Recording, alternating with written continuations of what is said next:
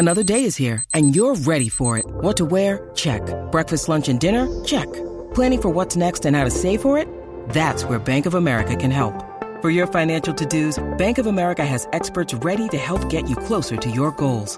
Get started at one of our local financial centers or 24/7 in our mobile banking app. Find a location near you at bankofamerica.com/talktous. What would you like the power to do? Mobile banking requires downloading the app and is only available for select devices. Message and data rates may apply. Bank of America N.A., member FDIC. Welcome to Curaleaf, a medical marijuana dispensary. Whether you're a longtime patient or you're just getting acquainted with this incredible plant, Curaleaf of Pennsylvania is honored to guide you along your medical marijuana journey. Visit us soon at our new State College location. This is the Blue White Breakdown, the premier podcast for all things Penn State football. Talk about culture. It's something that should show up in every aspect of your program. It's the Blue White Breakdown, brought to you by Penn Live. Here are your hosts, Bob Flounders and Daniel Gallen. Okay, Penn State fans, you know what time it is. Blue White Breakdown podcast time. I'm Bob Flounders. Daniel Gallen is joining me from State College. Dave had some other commitments today, but I promise all you Penn State fans, you have not heard or seen the last of Dave Jones and his dog Kaiser. Don't worry. It's going to be Daniel and I most likely Tuesday and Wednesday, Daniel. And I believe you're doing the trifecta, man. You're going to be doing one, I guess, with Dustin later in the week. But it's good to see you on a Tuesday. How are you doing? How are you holding up? How was your Super Bowl? It's great. I'm gonna hit the Triple Crown this week, which should be pretty exciting for me. But no, it's very cold in State College. We got a big Penn State hoops week coming up. Michigan State in town tonight. Thursday, Minnesota comes to town for a 4 p.m. game that was rescheduled because Minnesota had some COVID issues last month. It's a busy week. We got Thon this weekend. There's a lot going on up in State College, but it's sunny and cold, which is always the weird combination. I got caught without gloves yesterday when I left the house. Yeah. Are you going to be covering Thon? Is that a thing, or does it have to be done remotely again? No, it's going to be in person, so I'm going to go over for a little bit this weekend and get the full experience as a first-time State College resident, first year on the Penn State beat. You got to get everything. Okay, Daniel. So we'll get into some recruiting. I see you've been busy there, but let's talk a little bit since it's only been a couple of days. Actually, Super Bowl got over so late. It's actually not even been 2 days. Let's just talk a little bit about the Super Bowl. Congrats to Nick Scott. Grant Haley was also a member of the Rams, as was Troy Reeder, who started his career at Penn State and finished it at Delaware, a linebacker. Both Nick Scott and Troy Reeder were, I think, pretty key pieces on that defense. Everyone thinks about Von Miller and Aaron Donald, and why not? But those guys, I think, really had a nice postseason run as well. So we could talk a little bit about that. Before we talk, one thing that I know it caught your eye too. Micah Parsons, as good as he was as a first-year rookie, defensive rookie of the year, turns out he was never. He just ran a 4.3 and he's the NFL's fastest man. But it turns out he wasn't 100% healthy all year. That was pretty surprising. Although I guess if you know Micah, he's a competitor, and he said he was able to kind of a hyperextended knee. I think it happened in training camp, and he said it was an issue he dealt with all year. How phenomenal of an athlete and competitor do you have to be to play at that level as a rookie? And not be 100%. And he certainly looked 100%, but that really surprised me. Yeah, I mean, the fact that he was able to play through that, it just really shows you kind of the level of athlete that he is. And it's always funny this time of year. I know that it's talked about more in kind of hockey when hockey season ends, but when football season ends, it's all these guys are going under the knife for various things that you had no idea about. It comes out, so-and-so played through this. So-and-so, this happened in week 1. I remember the Eagles Super Bowl year. It was Alshon Jeffrey played the whole season with the torn rotator cuff that happened in training camp.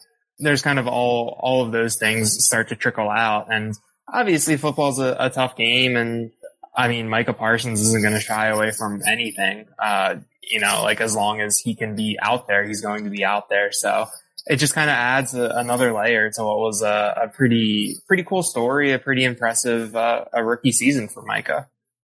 Watching him play at Penn State, that it looks like it's the same with Dallas, Daniel. he never, looks tired. And I don't think he ever comes out of the game, man. I think he missed a series in 2019 for disciplinary reasons at Minnesota. There's only a handful of plays where he's not out on the field. And the amount of effort and energy he expends, it's really remarkable. I know he's a pup, but his will to compete, his desire to compete, his desire to succeed, when you combine that with the relentlessness and also the fact that it looks like he just has, it's almost like he's got two hearts because his stamina, they cut to him on the sideline. He's never breathing hard. Yeah, I just pulled it up. He played 84% of the Cowboys snaps during the regular season. That's 904. That's a lot. I mean, that's a lot of wear and tear. And he also missed a game. So in that game, that's probably another at least 50 or 60 snaps that he would have played in that season finale. It's just really interesting how the Cowboys are going to use him moving forward. They're bringing Dan Quinn back, which I think is good for Parsons, getting that second year in that system. And it's kind of the thing where he can do so many things. And if the Cowboys were to use him in one particular role, like if he was a full-time pass rusher, I mean, I think that would be pretty impressive, pretty disruptive. If he was a full-time off-ball linebacker, he could definitely make some plays in space. So I think it'll be interesting because he can do so many things well, and he was helping the Cowboys in all of those areas. So it's a fun storyline, and it's like that type of player is just so much fun to kind of follow and kind of play to play. All right, where is he? What can he do in this situation? You're thinking the way that I'm thinking. It is in Micah Parsons' best interest to be a full-time pass rusher at an end rather than an off-the-ball outside linebacker because those guys get paid. He's not close yet to worrying about his second contract, but it's going to be astronomical. And if you look at the Cowboys, I'm a unabashed Cowboys fan. They are going to have to make some hard decisions regarding the cap with DeMarcus Lawrence and also Randy Gregory, who I think they might have to tag him, I think, to keep him. I think he might be set to become an unrestricted free agent. Those were two very, very good pass rushers for them down the stretch. I think you're going to know more about Micah's role with Dallas in year 2 by what they do because they don't have a lot of money in free agency. But watch them on draft day. Watch them, I think they have 6 or 7 picks. If you see them take another linebacker in the first 3 rounds, and if you see them don't go after a defensive end in the first 3 rounds, it's a pretty good indication. I think they're going to probably try and give Micah more work as a pass rusher, and they should. As good as he is off the ball, what he can do coming off the edge against the runner in the pass, it's just very disruptive. His speed and his power, and he actually has a nice little repertoire of moves.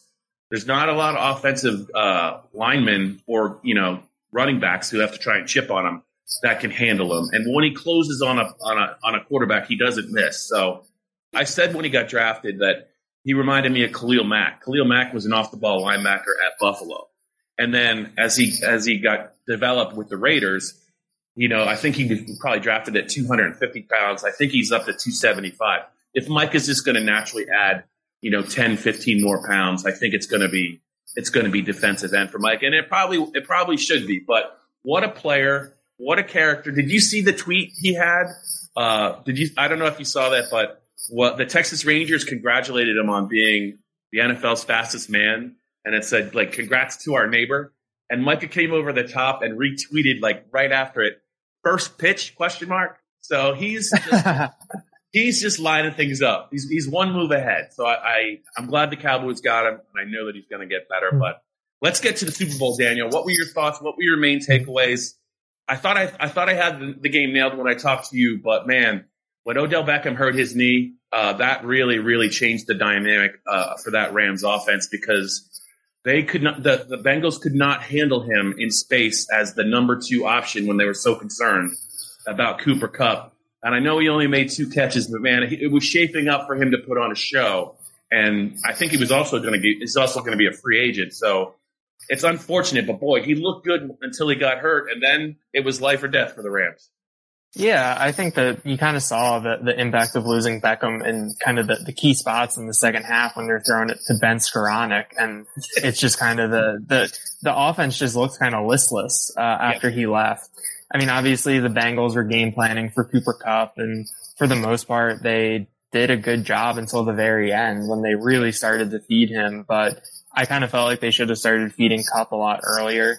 I think he's the type of player that you can force the ball to, just based on what he can do with the ball in his hands. And I mean, Stafford's the type of quarterback that can force him the ball. I mean, he's got the big arm. He can fit into the tight windows. Obviously, you saw the interceptions and whatnot, so you're running some risk reward there. But I was kind of surprised that it took that long to get Kupp involved. Like, I think it's a thing where I'm sold on Sean McVay as kind of a play designer and a scheme designer, but I'm not as in on him as kind of the in-game coach, in terms of like some of the aggressiveness and that kind of thing, where it took you that long to really get Cooper Kupp involved on a consistent basis. So, I mean, I think the thing for me that you were just kind of waiting for was how the hits on Joe Burrow were going to add up.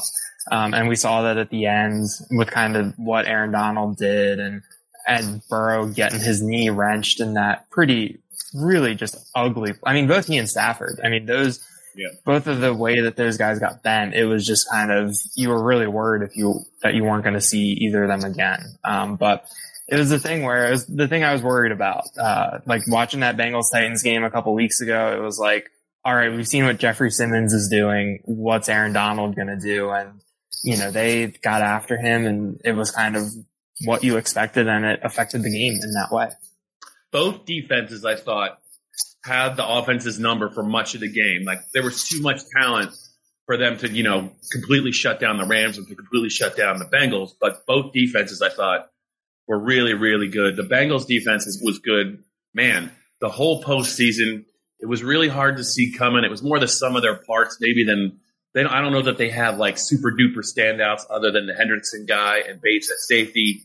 They have some good corners, and I think that DC really had a nice game plan, mixing up coverages, you know, crowding scrimmage, creating confusion for Matt Stafford. So, yeah, it was a tense game. The Bengals, I think now, that's why I wanted to talk to it with Dave Jones, because Dave is now back on the Bengals bandwagon. They lost by 6 to the Niners, I think, in their first Super Bowl. They lost by 4 to the Niners again in their second Super Bowl, and that was the Joe Montana drive to John Taylor at the end. And they lose to the Rams by 3. So that's 3 Super Bowl losses. I think it's by 10 points. That's pretty brutal. This wasn't a Buffalo Bills showing where they just get blown out. They could have easily won all 3 games, and it's unfortunate, but I don't know how quickly they're going to be back. And the reason I say that, Daniel, is if they do not find a way to protect Joe Burrow, you said it. He might have just caught a huge break that he didn't blow out his knee in that game, and you just can't keep getting hit like that. They have an elite running back. They have 2 tremendous wideouts now. They have Joe. They have a nice tight end who I think will be healthy next year. They just have to really, really double and triple down on bulking up that offensive line with quality people, both inside and outside. I don't think he can last another year like this. I don't think he will get through 2022 if he gets hit the way he's been hit the last 2 years. He was fortunate on Sunday, but they have to be better. You can't have a quarterback like that and then not be able to protect him. It's the same thing that happened with Joe Namath and the Jets. He was damaged goods when he got to New York, but he took so much punishment that his body just gave out at an early age, and it could happen with Burrow.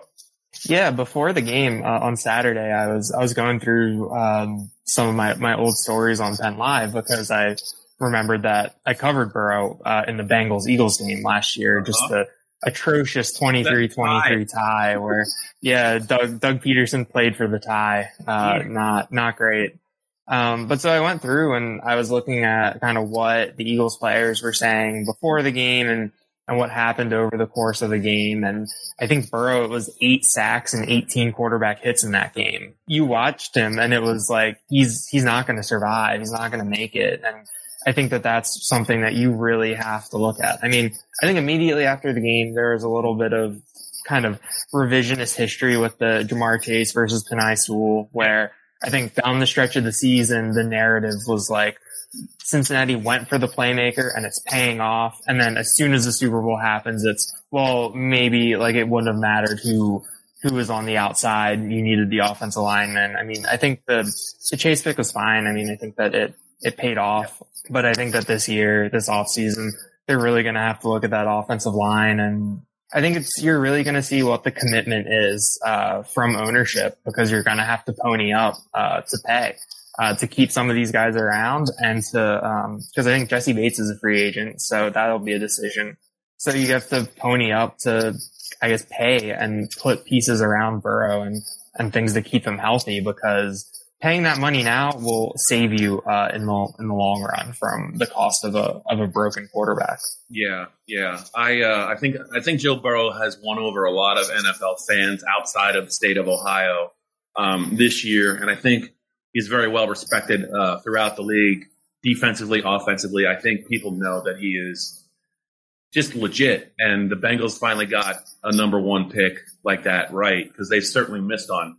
I think. Was it David Klingler, Andre Ware? There was another one. There's Akili Smith. Yeah, that's the one. Akili Smith, the Oregon kid. At least they got this one right. But man, if they don't bring in 2 or 3 really talented pieces, whether it's rookies or I have to think they have to be under the cap because they don't spend any money. They just have to upgrade that offensive line, because you're right. I mean, you're playing in an AFC where, the Titans are going to be pretty good on defense for a while, and if a couple of it, the Denver Broncos are good on defense, so he's not going to survive. So Nick Scott, Grant Haley. Nick Scott's really the guy, I think. And I've told this story before. He was all set to be determined to be a running back at Penn State. I think he came in a year before Saquon Barkley. I think Nick Scott was in Franklin's first class, and then Barkley came in the next year. And after about a month of the 2015 season, I think they were already planning to move Nick, with his blessing, to the defensive side of the ball. And it's just amazing how the choices you make at Penn State really can shape your life, because had he pouted and said, I want to be a running back or I want to transfer, we never would have heard about Nick Scott, but he was an unselfish guy, played special teams captain, learned the position, 7th round pick, I think, of the Rams. He had to bide his time, but they had some injuries. He took the opportunity, ran with it, and I have to think that, his career, he extended his career by doing that. So happy for him. He was always a great guy at Penn State. I think very well liked, super nice guy, and he's still a young man. So hopefully he'll get back, but we're going to have to see. But he was a fun kid who benefited from listening to the coaching staff, and the defensive change that he made really paid off. Yeah, that Nick Scott is going to feature prominently in a lot of recruiting material now, and probably in the material on how Penn State re-recruits its players to stay with the team and not test the waters in the transfer portal. So it's kind of the thing where in the trickle down, I think that he gives Penn State, James Franklin, obviously they don't really need any more help recruiting because it's already one of the staff strengths, but it's just another guy they can point to kind of make their case and to show players kind of, if you stay here for 5 years, you can get drafted. You can use what you learned in waiting when you're in the NFL, and you most likely do have to wait. It's just kind of a cool story just because of the progression of it, with 5 years in college, and then it's his 3rd year in the NFL before he gets to start. Plays every snap in the postseason. I think I saw he was the only Rams player to play every snap in the postseason, a defensive player. So yeah. It's a pretty cool accomplishment. I was on Zoom with him on Thursday night, very focused, shot down any questions he got asked about intercepting Tom Brady, and kind of kept it looking forward. This is the Blue-White Breakdown.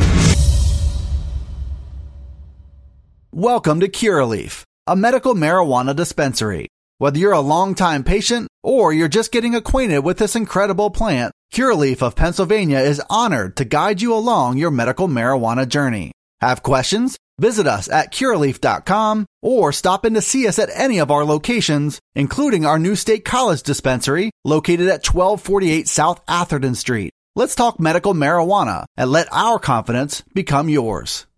It's not necessarily old news, but Penn State continues to recruit the future. I think there's a little bit of news we could kind of talk about involving the 2023 class and maybe a couple talented players. They've made like a cut, like a finalist cut for a couple players. And also, I believe they've offered some quarterbacks in the 2024 class. Is that accurate?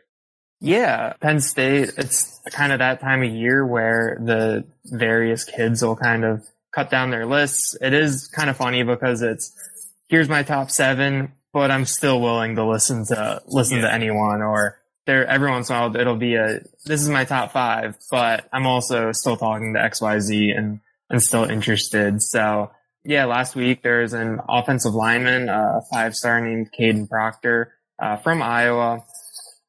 Michigan, Oregon, Alabama, Notre Dame, Georgia, Iowa, Penn State, in his top 7. He's a top 5 overall prospect. So obviously Penn State would have a lot of work to do there. I think last year Iowa actually signed, I think, one of their highest, if not their highest rated recruit of the rankings era. He was a safety, who was from Iowa. So that was a pretty big get for them. And I think that's one of those things where it'll be interesting to see kind of how that, shakes out. And then a defensive lineman, from Alabama named Tamarian Parker, Penn State, Alabama, Georgia, Ohio State, Tennessee. So some SEC country and a Big Ten rival. Obviously, Penn State, I think, has kind of taken care of the offensive line so far, but I had a question in the mailbag today about kind of recruiting the defensive line, what the blueprint is, how you need a very disruptive defensive line.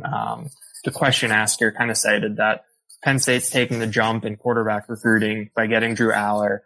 But can they take the leap into that elite at other positions? So that'll be interesting. And then the quarterbacks, pair of 2024 kids from Arizona and Texas, Dylan Raiola and DJ Lagway. Raiola is a 4-star, in the 247 Sports House rankings, and Lagway is, currently unranked. So the quarterback recruiting is pretty interesting given that you have Aller, but you don't necessarily think Penn State will be able to do kind of what Ohio State has done, where you just you have the succession of high 4 and 5-star guys. I think it'll be interesting to see kind of how Penn State can kind of create some momentum and keep it going, because like, even if Aller is a program great, you don't want him to be a flash in the pan. You need to have kind of the succession plan lined up. And that even starts in 2023, and Penn State has its eye on 2024. So we'll see. I mean, I think Mike Yurcich did a great job identifying Aller early and sticking with it. And I think that's kind of the hope moving forward, that Mike Yurcich can kind of ID these guys at a young age. Penn State can get in early and they develop into what the coaching staff thinks they can be. The other thing young quarterbacks are looking at Penn State is 6-year quarterback, 3 babies in this room. Franklin's always kind of leaned with one guy. Is he gonna shake things up? Is he gonna pay more attention to the younger kids? I think this is a really big year for Penn State as they continue to try and recruit quarterbacks moving forward. If it's more of the same, if it's just one guy that plays 90% of the snaps and they're not really winning a lot of games, they're losing a lot of close games, and they're not scoring a lot of points, Daniel, if you're a young quarterback, why do you want to come here? Penn State has to be open to playing alternatives, even if it means a series or 2 a game, because I just think that the really good quarterbacks do not want to come somewhere and sit 2 years. They don't want to do it, and it's not just Penn State; it's everywhere. So I really am curious to see how the quarterback discussion evolves this offseason, especially through spring into August. I know we're not going to get a chance to talk to the true freshmen, but it's a different game. If you want a game changer at quarterback, then it behooves you the minute he's ready to play, you got to play him. Penn State is kind of in a little bit of new territory. And I think that between Clifford and McSorley, they were both on kind of, well, now Clifford's going into his 4th year, but in a kind of a normal rhythm. They were both 3-year starters, which is a really long time. I mean, you look at the quarterbacks that have come and gone from the program in that time span. It's pretty wild. Whereas you look at a program, kind of like Ohio State, where its quarterbacks, they got on kind of a 2-year cycle, where Haskins started for 2 years. Justin Fields started for 2 years. CJ Stroud will probably start only for 2 years and then go off to the NFL after this year. So things are accelerated there, which I think helps you bring in 5 stars, because you only have to wait a year. You can spend that year so that when you finally hit the field, I mean, you saw what CJ Stroud did this year. it's kind of an interesting dynamic to kind of watch and, you know, accelerate the timeline, develop these guys and get them off to the league. I mean, that's what young quarterbacks want. There's only a few programs in the country that can kind of do that. And I think that if Penn State can become one of those, that bodes very well for on-field success and recruiting success. Okay, Daniel, it's the Blue White Breakdown podcast. We are about out of time. You have a busy week, young man. Are you excited, real quick?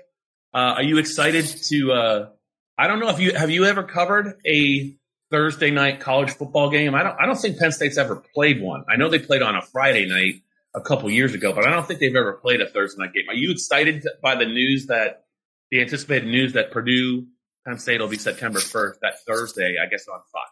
I covered my fair share of Thursday night Maryland games in the NFL. Maryland doesn't. Oh, I'm the NFL. The NFL. I mean, Maryland was not. I never covered a night game when I was covering Maryland, either in college or after college. That didn't really register on the ratings. But no, I mean, I did the Eagles had plenty of Thursday night games, and the Thursday night home games are fine because you get home at 3, work till 4.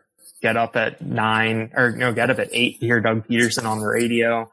But the road games, that's where it got tricky. I think 2019 they were at Green Bay, and I had a 6:30 flight out of Milwaukee the next morning. So I drove up from Milwaukee Thursday morning and then left Lambeau Field at probably 2 a.m.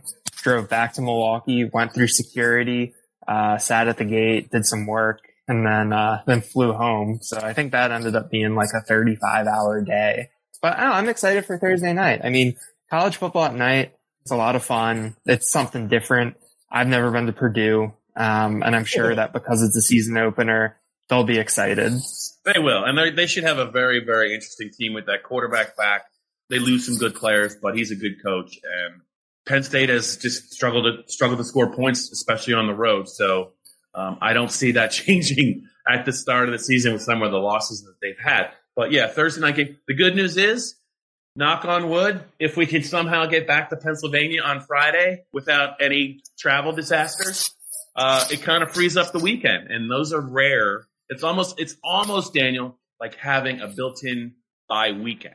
Not quite, but it's a nice little start to the year, provided we can get back to Pennsylvania on time and relative time. It's the mini bye, and I can't remember the last time I had a Labor Day weekend where I didn't have to work. So I'm looking forward to when they announced the change. I was like, oh, like night game on the road, that's going to be tough. But then I was like, well, I'll have my whole weekend to watch some college football. Yeah, it's probably going to be about 98 degrees at kickoff too, because the way that the summers now kind of tend to linger. You're still in prime summer when that game kicks off. It was pretty warm when they opened at 11 a.m. at Wisconsin. At night, I think it could be a little bit more saucy in terms of humidity, but who knows? Maybe it'll be a nice night. I'm looking forward to it. I know you're looking forward to it. All right, man. I'll talk to you tomorrow. Take care. Stay warm. And you guys will be back a little bit later.